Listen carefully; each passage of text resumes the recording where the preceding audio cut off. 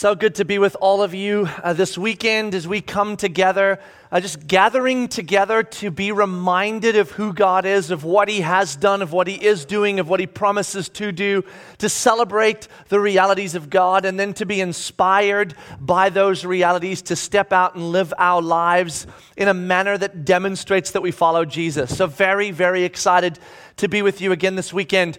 As many of you probably know, if you have been around the last few weeks, we are in the process of unpacking the vision that God has laid on the hearts of the elder team here at Mosaic Church for where this church is going to go in 2016 and 17.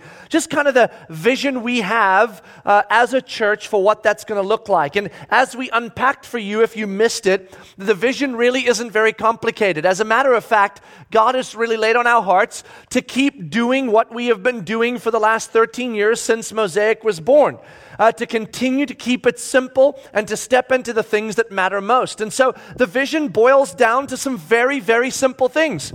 We want to make sure that we are equipping the saints, that is the followers of Christ, to do the work of the gospel. That we are actually equipping the saints to do the work of the gospel.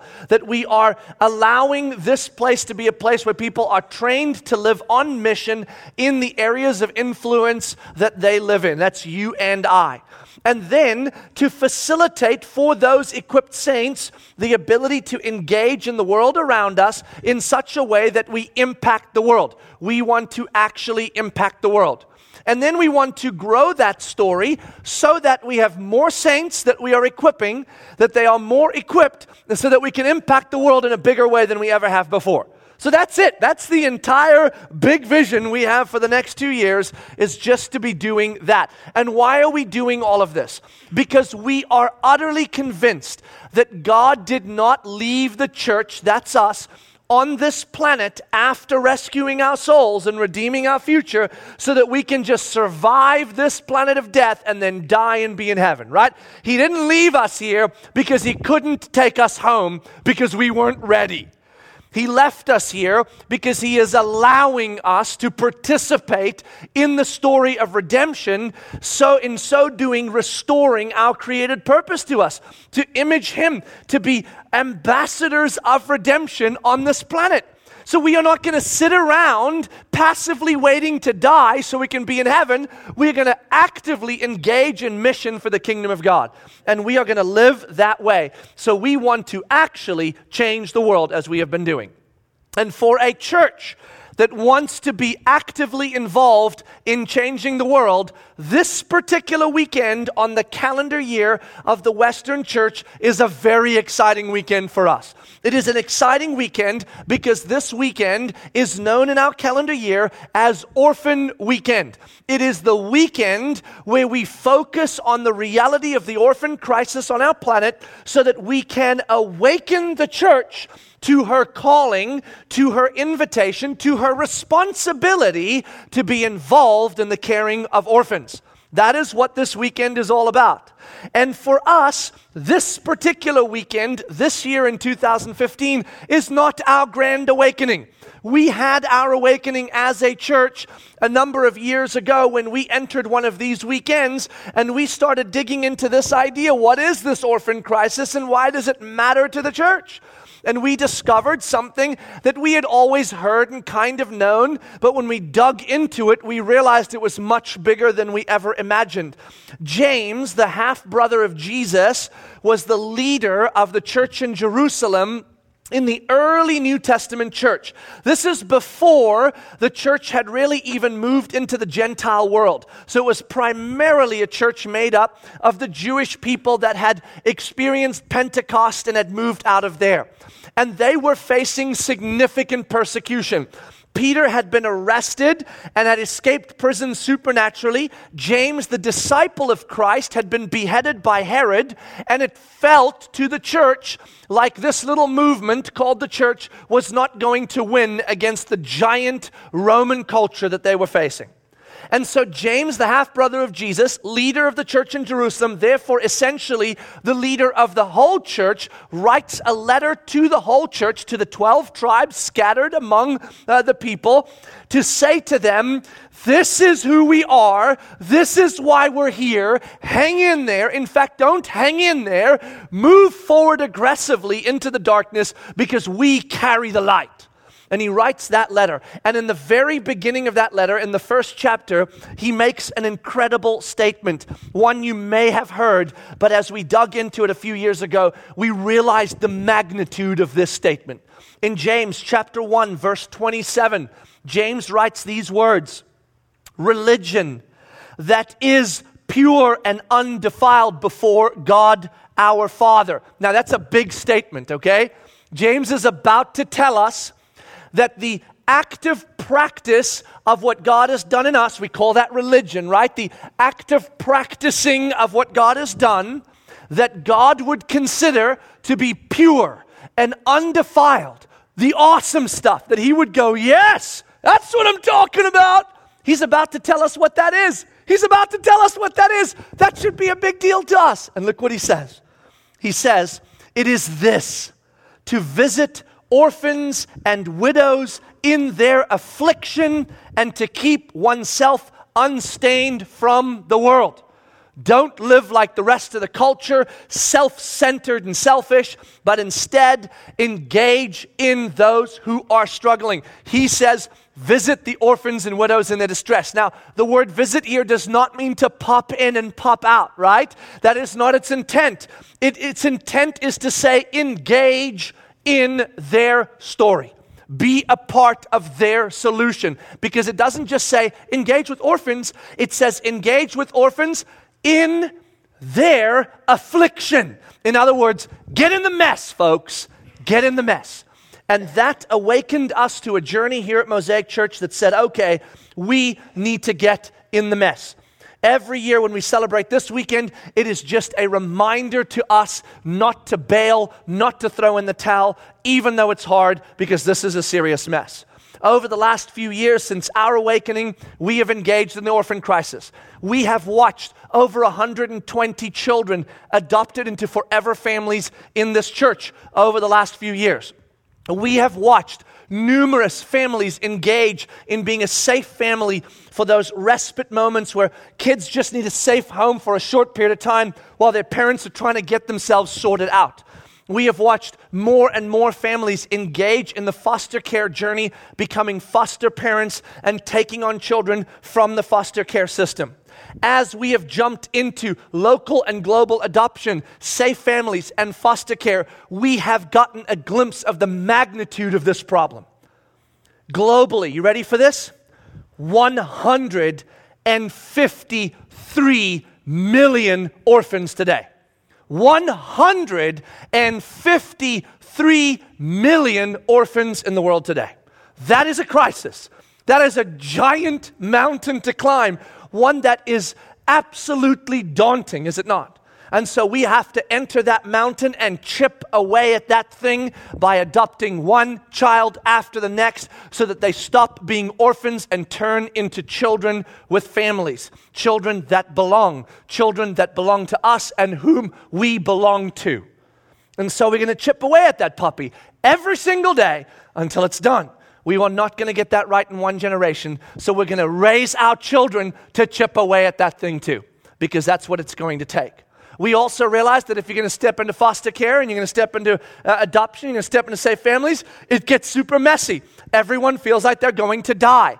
The children coming into the family feel like they're going to die. The children who were in the family feel like they're going to die, and the parents die. So that's how that thing looks. So we realized if we're going to step into this messy world, we better rise up as a church and create wraparound care so that those stepping into safe families, foster care, and adoption have the support systems in place in community so that they will survive the journey, so that we don't just take dead people out of one dead system and bring them into another dead family. And so we have worked our tails off to make that good. We also figured out that right here in our backyard, the orphan crisis sits right here. The foster care system, we have figured out, can be quite a frustrating system. because it has a lot of brokenness in it, because it has a lot of kids in it, and because most people don't know how to handle the crisis that they are dealing with. I want to just show you so you can catch a glimpse of the magnitude of the reality in our backyard that is happening in foster care. Here are some stats just for our state of Florida and our city, Orlando, and West Orlando. In the state of Florida, 2014-15 fiscal year, the state of Florida spent $2.9 billion, that's right, $billion on foster care. 1 year, they spent $3 billion on foster care in our state. That's not nationwide, that's just Florida. 21,298 children are currently in the foster care system in Florida. Right now, there are 1,500 children just in the city of Orlando. That's not the greater Orlando area. That's 3,000. It's just 1,500 in the city of Orlando. Here in our West Orlando area, Lake County, Osceola County, and Orange County, children entering the foster care system every year, 1,190 children will enter the system every year in those 3 counties alone. That's not the state of Florida. That's just those 3 counties, the ones we live in, right? Not only that, but 98 children a month enter the foster care system in those 3 counties. And there are currently 242 children ready for adoption in those 3 counties. 242 children waiting to be adopted. There they are in our backyard. Now, when you look at those stats, and you look at that reality, and you look at the numbers of kids, there are some things about that that's pretty daunting, right? You look at that and go, that's a lot of children. But you know, when I first looked at this, and I saw that number at the top, the first number we talked about, $3 billion a year, my thought was, if you told me, knowing nothing that I know, there is a problem in the city, it's about, somewhere around 21,000 children, and we have $3 billion a year to spend on that, I would think that it would be the most awesome of awesome systems on the awesome planet, right? I mean, I would look at that and go, with $3 billion a year, I'm going to make that thing run like a finely oiled machine. It might even be better that kids are in foster care than anywhere else. Because with $3 billion, I'm going to give them the best educations on the planet. They're going to have the best friends ever, the best systems, and they're going to eat like kings and queens. That's a lot of money. You know what the funny thing is, though? When you actually look at the foster care system, it looks nothing like that. As a matter of fact, broken children from broken homes come into the foster care system, and what tends to happen, not all the time, but a lot of the time, is that the brokenness they had when they came in is exponentially increased while they're in the system. Because the system actually does so much damage to our children because we cannot manage it and bounce them around, and nobody wants teenagers, and so they bounce even worse, and it is just a perpetuating of brokenness despite $3 billion a year.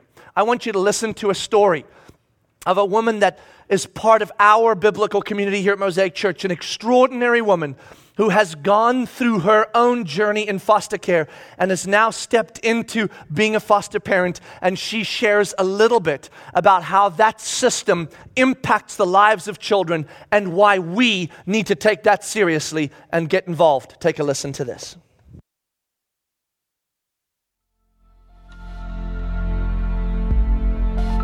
So growing up as a foster child, one of the things that you go through is life, but in a scary way, where no one really has your best interest at heart. So you have to defend for yourself. You have to fight for yourself. And by the time you're 18, nothing scares you anymore because you've experienced everything, you've seen everything, you've heard everything, but in all the ways that aren't good. So my experience of being a foster child and growing up in the foster care system was not a good one. Between the ages of 8 and 18, I lived in 23 different placements. There was a lot of different reasons for that. When a foster child is waiting for a placement, especially a teenager, you have to wait until a place is available, and they're few and far between. Sometimes that means waiting in a hospital, that means waiting in a juvenile detention center, that means waiting in a temporary shelter until they say they actually have a foster home available. That still happens today, and that happened quite a bit throughout my childhood, and it was not a great experience. Being a foster child, especially with families who aren't in it for the right reasons, is that much more traumatic for you.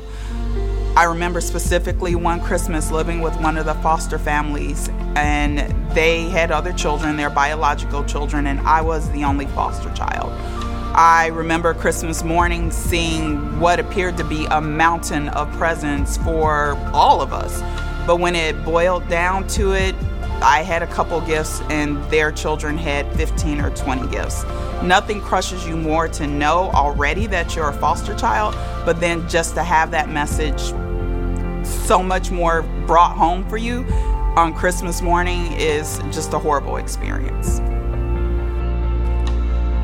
In the 3 years that I've been a foster mom, I've had 14 children, 2 of which I'm currently adopting. Their names are Kai and Nathaniel. They're 1 and 2, and I also have a teenage foster daughter. I've been in foster care for about a year now. It's hard being 14 or 15 and not living with your biological parents. You start wondering, where did you go wrong? What are you doing wrong? And then there comes DCF and a whole bunch of people whose name you don't even know, and they're like, no, it's your parents' fault. You didn't do anything wrong. It's hard, and then they place you with somebody else, and you don't even know them, and you gotta stay there. You have to. They're taking care of you. I've been 4 or 5 placements in this year that I've been in foster care.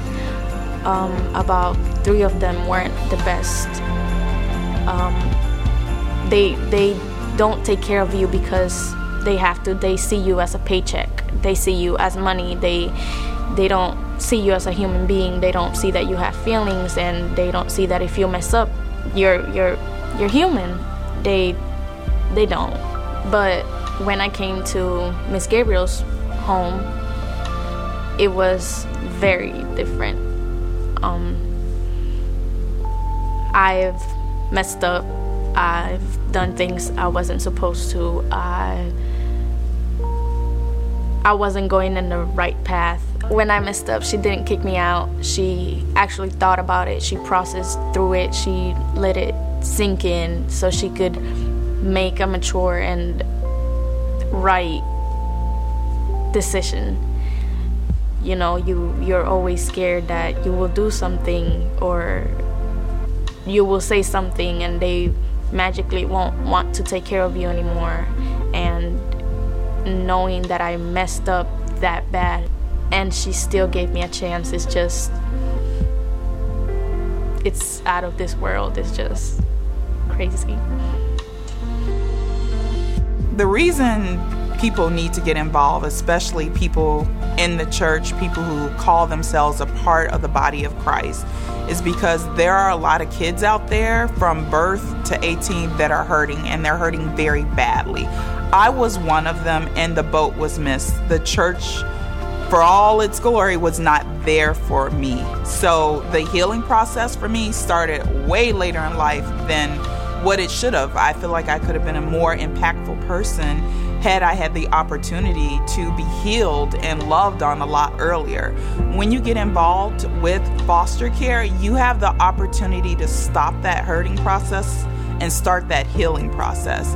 And the person that these children can become, they get there a lot quicker. They learn about the love of Christ a lot sooner. And we all know what the impact of just one person going out with the love of Christ in their heart can do in the world. But if we don't jump in there and do that, that's not going to happen. Or at least what it could have been is going to be a lot less. So we have an opportunity to rewrite a story and change the trajectory of someone's entire life, and in turn do that for another and another and another. So it matters. I would say to each person out there, at least start the process. It's just classes. And if it's not for you, then let God shut that door through the process of starting the classes versus you making all the million excuses you can make, which I did as well. But God never shut that door, and He opened it, and He continues to open it. And as a result of that, I'm permanently shaping my family with children from the foster care system, and I couldn't be more happy to become a mother for the rest of my life.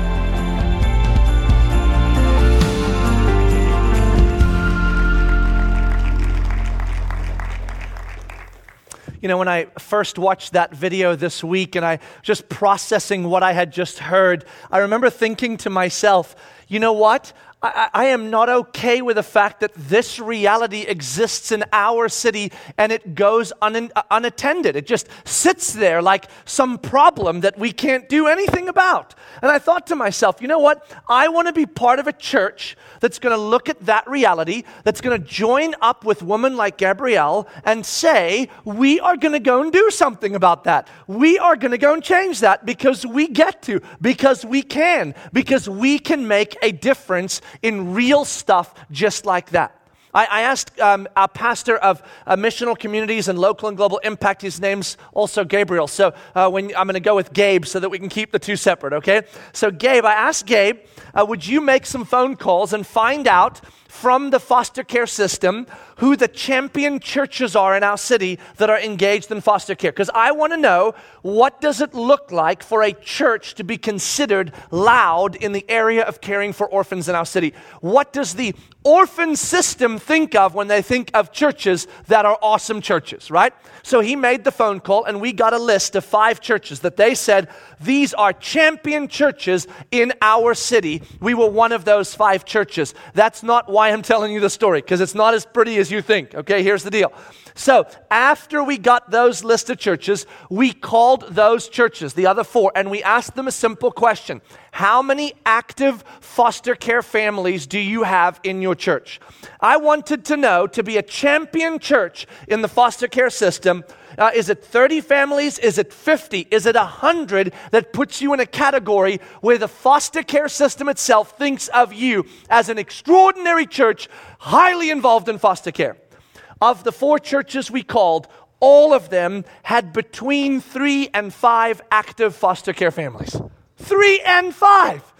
That means that to be a champion church, you need 3 to 5 foster care families, because that means that all the other churches probably don't even have 3 to 5 active families. We have only 11 current active families in foster care. We have 11 in safe families, 11 in foster care. Some of our active families in foster care ended up adopting the kids they had. So now they're adoptive families and they've stepped out of foster care. That's a good thing too. But we only had 11. So I'm like, we got to be at the bottom of the champion church level, right? At 11. Turns out we're at the top. That is not a good thing. It is not a good thing that our top line is 11 active foster families, and that's what the foster care world thinks of as incredibly awesome. So, you may be asking right about now, is there any good news? Because this does not sound good. We have an orphan crisis, the church isn't doing her job, the system's a mess, and kids are getting hurt. Well, there is some fantastic news. I got to tell you, there is some really good news. Here is the good news. To redeem the foster care system in our city is totally doable. That's the really good news. You see, when I dreamed up a few years ago and started talking with the elders here about this idea that we could put into our vision for the next decade, the reality that we were going to actually take back foster care in our city. I've been saying that for a while now. We are going to take back foster care in our city. I said it, but I was always wondering, boy, that sounds like a daunting task, right? To go take back a $3 billion industry, to go take back a system that is so broken and all over and complicated is going to be a massive task. That's why I put a decade on it. I'm like, it's going to take us a decade to try to pull that off. I mean, where do you get $3 billion a year? I don't know, right? But it turns out that actually to redeem the foster care system isn't nearly as complicated as I thought it was. It's not about coming up with $3 billion a year. They already have $3 billion a year. And they're doing fine. They got that money. They'll spend it. It's not about taking over the system. They have a system. Even though it's a bit of a mess, it is a system and it does its thing. Do you know what they need in the foster care system to see it redeemed? They do not need more money. They do not need someone to come take over the system.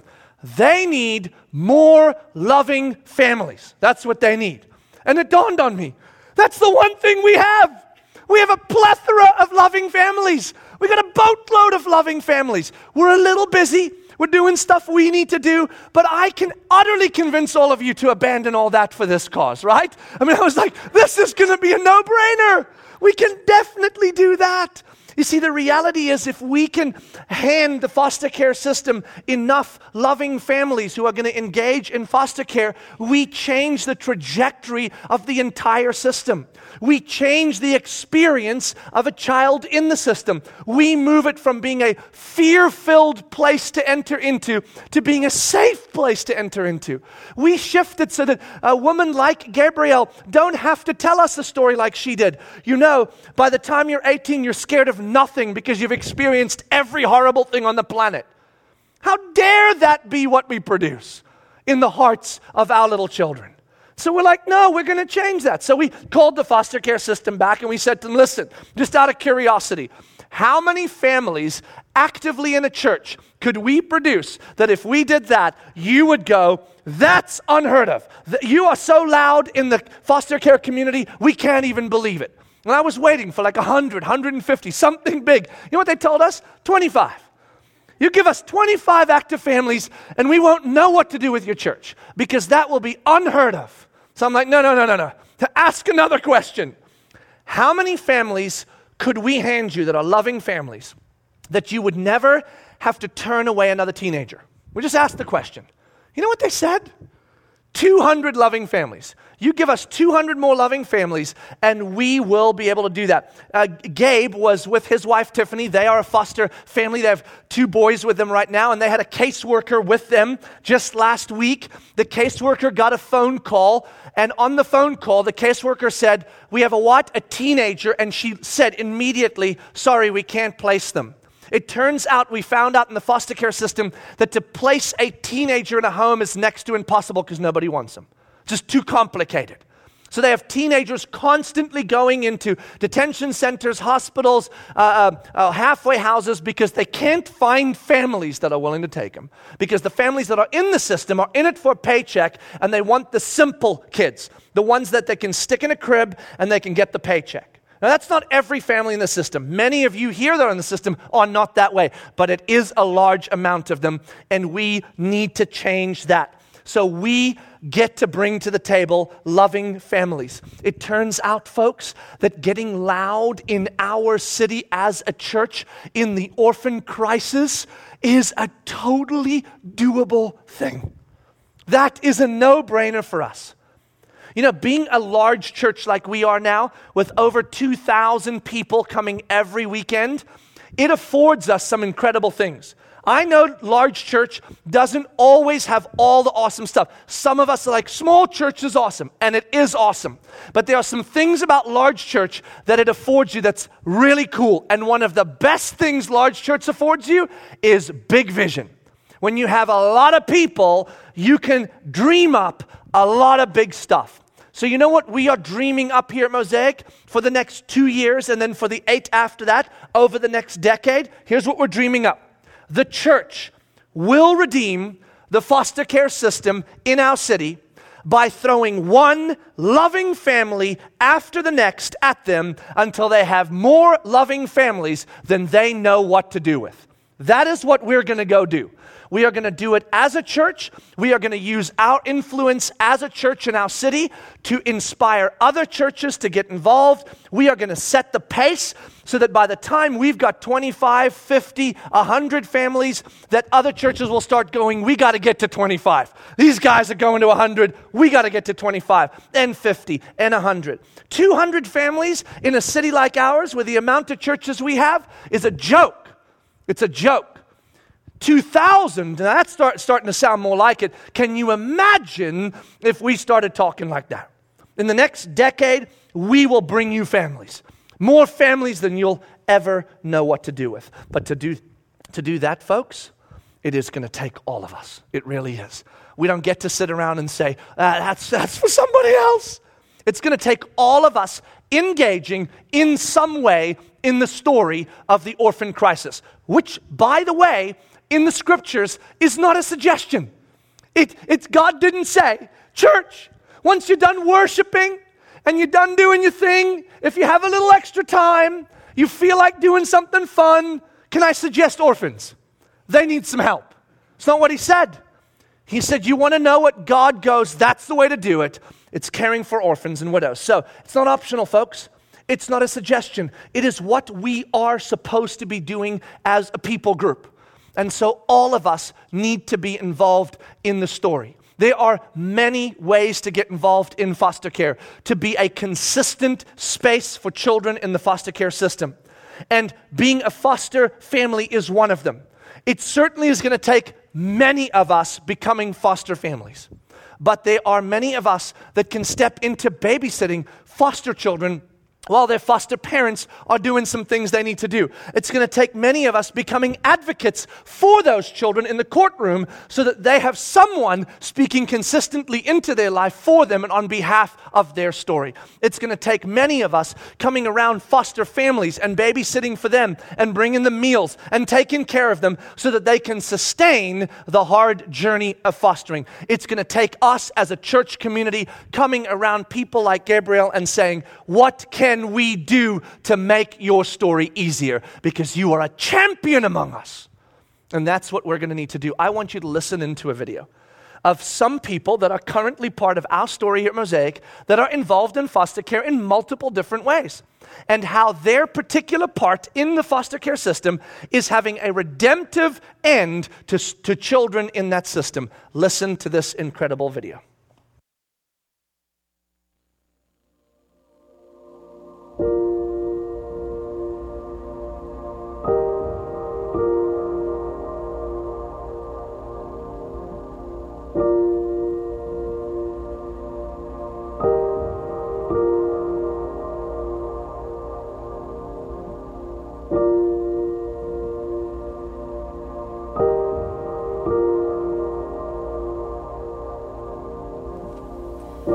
There are 153 million orphans globally. Across the United States, there are more than 400,000 children in foster care on any given day. In Orlando, there are over 3,000 children in care. At Mosaic, we believe God has called us to get loud. For us, that looks like making a real difference in the global orphan crisis. Love Made Visible is the orphan care ministry of Mosaic Church. Our mission is to help children from hurt places. We want to be on the front lines of caring for orphans and vulnerable children, both locally in Central Florida and globally in specific communities where we have like-minded partnerships. We believe we can accomplish this mission through equipping, connecting, and supporting our local church to be a part of the solution to the global orphan crisis. We want you to hear from some of the people at Mosaic who are actively involved in Love Made Visible in some key areas in our city. On the second Tuesday of the month, the Foster Parent Association offers meetings to any of the foster families in Orange County. We've been able to step in and so that we provide all the manpower for their babysitting needs in those meetings. We bring lots of volunteers in that just hang out in the different areas and play with the kids. These kids have a blast. They always ask to come back. I don't know how many parents have told us that their kids ask, when's the next meeting? There's probably 20 to 30 kids a month, and just recently we had 90 children show up. So the need has gotten greater. It's become a lot more necessary to have more people there because we want to make sure that all those kids are safe and having a great time. This is an easy way and a simple way to step in and start learning more, to get connected with some of the families, to see the children for yourself. Missional communities step in. It's a great way for them to serve together. It's a great place for families to come serve together. So we've been very excited to have this opportunity and to be a consistent presence with the Foster Parent Association. I remember conversations with my husband before he was even my husband, and in Wendy's, sitting across from him and saying, I'd love to adopt someday. We eventually did get married, and we have 2 sweet boys, twins. For various reasons, we weren't ready at that point for adoption, and I said, this is a passion of mine, this is who I am, and we got to think of a way to live this out together. I found out about Guardian Ad Litem in Zambia, of all places. Came back and started investigating Guardian Ad Litem and what that was and what did the role entail. A Guardian Ad Litem is a advocate for a child that speaks on their behalf. They are their voice in the courtroom, making their wishes known if we are in agreement that is what is best for the child. Being a child advocate, it's not an easy job, and it is a volunteer role. At the end of the day, have to say, I'm going to advocate in the best possible way I can. I'm going to look at every resource I can. I'm going to be in touch with their therapist. I'm going to be in touch with all the people involved. There will be times where I can only do what I can do, and yet God says to me, you are a light. You are a consistent person in that child's life. No matter how big or small of a light you feel like you are a light for me in that child's life. You can look into that little girl's eyes and you can say, you are beautiful. Oh my gosh, your hair's getting so long. You're so pretty. You can say, oh my gosh, that picture you colored, you did such a good job. You can say, I so enjoy being with you. I love our time together. All of those things that every child deserves to hear. A consistent person who they know cares for them. We were 4 years into our marriage, and we were talking about starting a family and what that looked like, and all the fears and the excitement that come with that and what that could look like. When we walked into Orphan Weekend, we just felt like God kind of just hit us, and we knew in our hearts, okay, it's time to step forward and do our part. So we jumped on board, and we did, I think it was a 10-week class, during which time they prepare you. You have a stack of paperwork to fill out. It's a little bit daunting, but there's lots of people to help you through. And so we had to do a home study where someone came around and inspected our house, made sure it was safe for the little guys. They ask you a lot of searching questions about just to kind of make sure you're ready for everything that goes into looking after children who've come from hurt places. Then you're ready for the phone call, which you're waiting for the whole way and you're preparing for, but when the phone call comes, that's when you find out who you're getting and what's about to happen. So just shortly after being licensed, we hit the ground running. It was not very long after getting approved and licensed. We took a long drive out to Springville, Florida, and picked up our 2 little boys, Blade and Xavier. At the time, they were 3 and 7. They have been with us for over a year now, and it's just amazing to see their growth and just seeing that the love of Christ poured into these little boys and providing structure and stability and a safe home for them. Children can actually thrive in the foster care system in the place that you would least expect it. They can actually thrive and do well. God's stretched us in so many ways, and it's not been easy, and it's been painful a lot of times, but I think the biggest thing we've noticed is how much the capacity we have to love, especially these children who aren't biologically from us, and we wouldn't have known until we met them in the foster care system. And yes, while it is excruciating and it's painful at times to pour in and love these children as if they're your own children, and then to have to see them to leave your home, it is hard. But I want to challenge you because it's not, yes, Luke and I are nice people, we're loving people, but it's not our love, it's actually the love of Christ being poured in us and through us that is loving these children. And so Christ's love, it's never ending, He is love. And so we have this amazing ability to keep loving children and pouring out everything we have, because we have just this bounty where the Holy Spirit just keeps filling us up with His love, and we can keep pouring that love out on children. And especially even when we're drained and we have been crying and it's been tough, it's then we get to come to Mosaic, and we always look forward to our church services when we get to come through the door, and I express it, it's literally like taking a breath of fresh air, because we're instantly surrounded by everyone from our friends on the blue shirt team to the children's ministry, to the pastors. There's so many people who they know our children, they know them by name, they know what they like, they know that Blade likes a little fist bump, or Xavier might like a high five, or coupled it as well. We have an amazing missional community. Our friends there are the best. They're amazing. They babysit for us. They brought meals around for Kristen, and they helped us just as if we'd had our own little baby being born.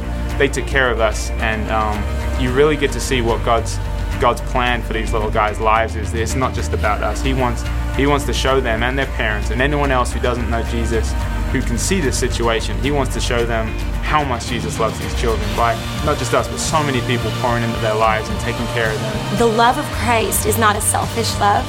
It's a sacrificial love. And that's probably the hardest part about this, is loving these children sacrificially. And sometimes that is actually saying goodbye to them so that they can be with their family, which is actually the best thing for them. So loving that child sacrificially, going, I'm going to put your needs before my own, and if that means getting you back with your mom and dad in a safe home, then we'll work towards that for you, and in the meantime still love you as if you were our own.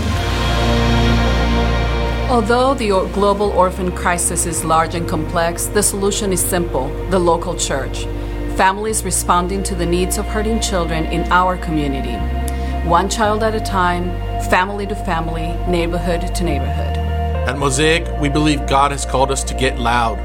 Stepping in to care for orphans and vulnerable children can make a world of a difference. Not only can we forever change a child's life, but we can also transform entire communities. Together, we can actually change our world.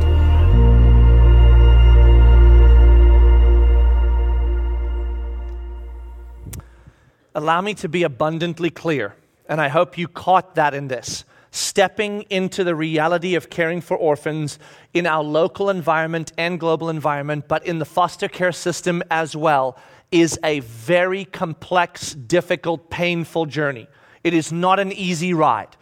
If you are going to step into the babysitting, you are stepping into the need to be consistently involved in children that are bouncing from house to house, so they are struggling with their own internal realities, and we are used to children that are supposed to be behaving a certain way, and they don't always, and we need to engage in a loving way. That is difficult. If you're going to step into being a guardian ad litem, let me tell you, you are going to be dealing with a system, and sometimes the system's going to win, and you're going to go home crushed that you could not do what you wanted to do for this child, and that is going to be heartbreaking. If you step into foster parenting, I mean, Kristen and Luke said it beautifully, didn't they? That you have to pour yourself out and love a child with all of your heart, just knowing that at some point, because you gave them all of your heart, they are going to take your heart with them when they leave, and it's going to rip your heart out of your chest. That's the kind of love we're going to have to pour in. This is not an easy journey, but it is a necessary journey for us to take, because we are the church. That's why it matters. That's why we do it, because we know the gospel, because we understand our created purpose, and because we care about the world the way Christ cares about us and about the world. You know, it's amazing. Last weekend, little Xavier, who was one of the two boys in the video, got to be baptized last weekend. Little 8-year-old here in our midst, and his biological father, he is now with his brother being returned to because he's gone through some good stuff, was here with us celebrating that baptism. And it has been a long, long time since that man stepped into church. And here he is celebrating his little boy's spiritual journey, because instead of being in a rough house for the last year where people are in it for a paycheck, they were with Kristen and Luke. And we got to see this community play a role in their story and see redemptive change happen. As much as I would love to believe that I, with all my skills, can jump around on the stage like a monkey and convince all of you to become foster families, here's what I actually know to be true. I could never do that. I don't have the power to do that. What it's going to take for us to actually engage actively in this story is that we would become convinced together as a biblical community that stepping into sacrificial love is what we are invited, called, and commanded to do.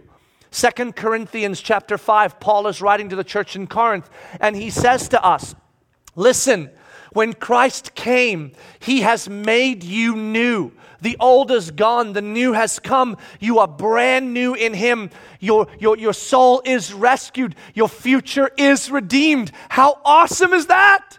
And then he goes on to say this. Now, since you've been rescued, you have also been made a minister of reconciliation for men and children and women to God. So go out there and be ambassadors for Christ, being redemptive on his behalf. This is who we are, folks. It is who we are made to be. Because our God is a redemptive God, we get to be a redemptive people. And that is a pretty awesome thing. And so we are inviting you, we are inviting one another into a grand adventure of redemption. Saying to you, if we're going to do this, if over the next decade we're going to take back foster care by throwing these loving families at them, it is going to mean that all of us have to prayerfully step into fearless generosity and fearless living.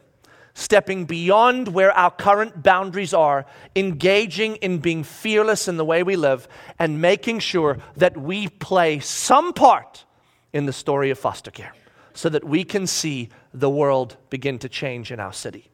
I'm telling you right now, without a shadow of a doubt, that a decade from now, whatever stage I might be standing on with all of you, I am going to get to celebrate with you a system in our city called foster care, redeemed and taken care of. I'm not going to say they need 200 families. I'm going to say they've got 1,000, and we're good. I just scared Gabe. He just went, oh no, not 1,000. Why did you say 1,000? Because that's what we're going to do. So before I get myself in a lot of trouble dreaming too big, let's trust God to do bigger things than we could ever ask for or imagine. Let's pray. God, thank you so much for those in our midst who are engaged in some way in the orphan crisis, whatever way that may be. Thank you for all those in our midst that are engaged with widows. Thank you for all those in our midst that are living on mission in the circles of influence in which they find themselves. I pray, God, that you would take all of us and invite us to think beyond our current boundaries and to dream about what it would look like if we stepped into places that would go beyond what we could have imagined possible. I ask you, God, to move in us and then through us in the churches in Orlando to stir up new and fresh hundreds and hundreds of families that will engage in the journey of foster care so that we can ultimately redeem the foster care system in our city by providing them with enough loving families that they will never have to want for a loving family again. Would you honor us, God, by allowing us to participate in that kind of story in our city? Thank you so much that you have rescued our souls, redeemed our future, and set us free to live out our restored purpose, to be ambassadors of redemption for you. May we step wholeheartedly and unrelentingly into that story, carrying light, life, and freedom into the darkness of our city and the darkness of our world, bringing it to wherever it is needed. We pray in Jesus' name. Amen.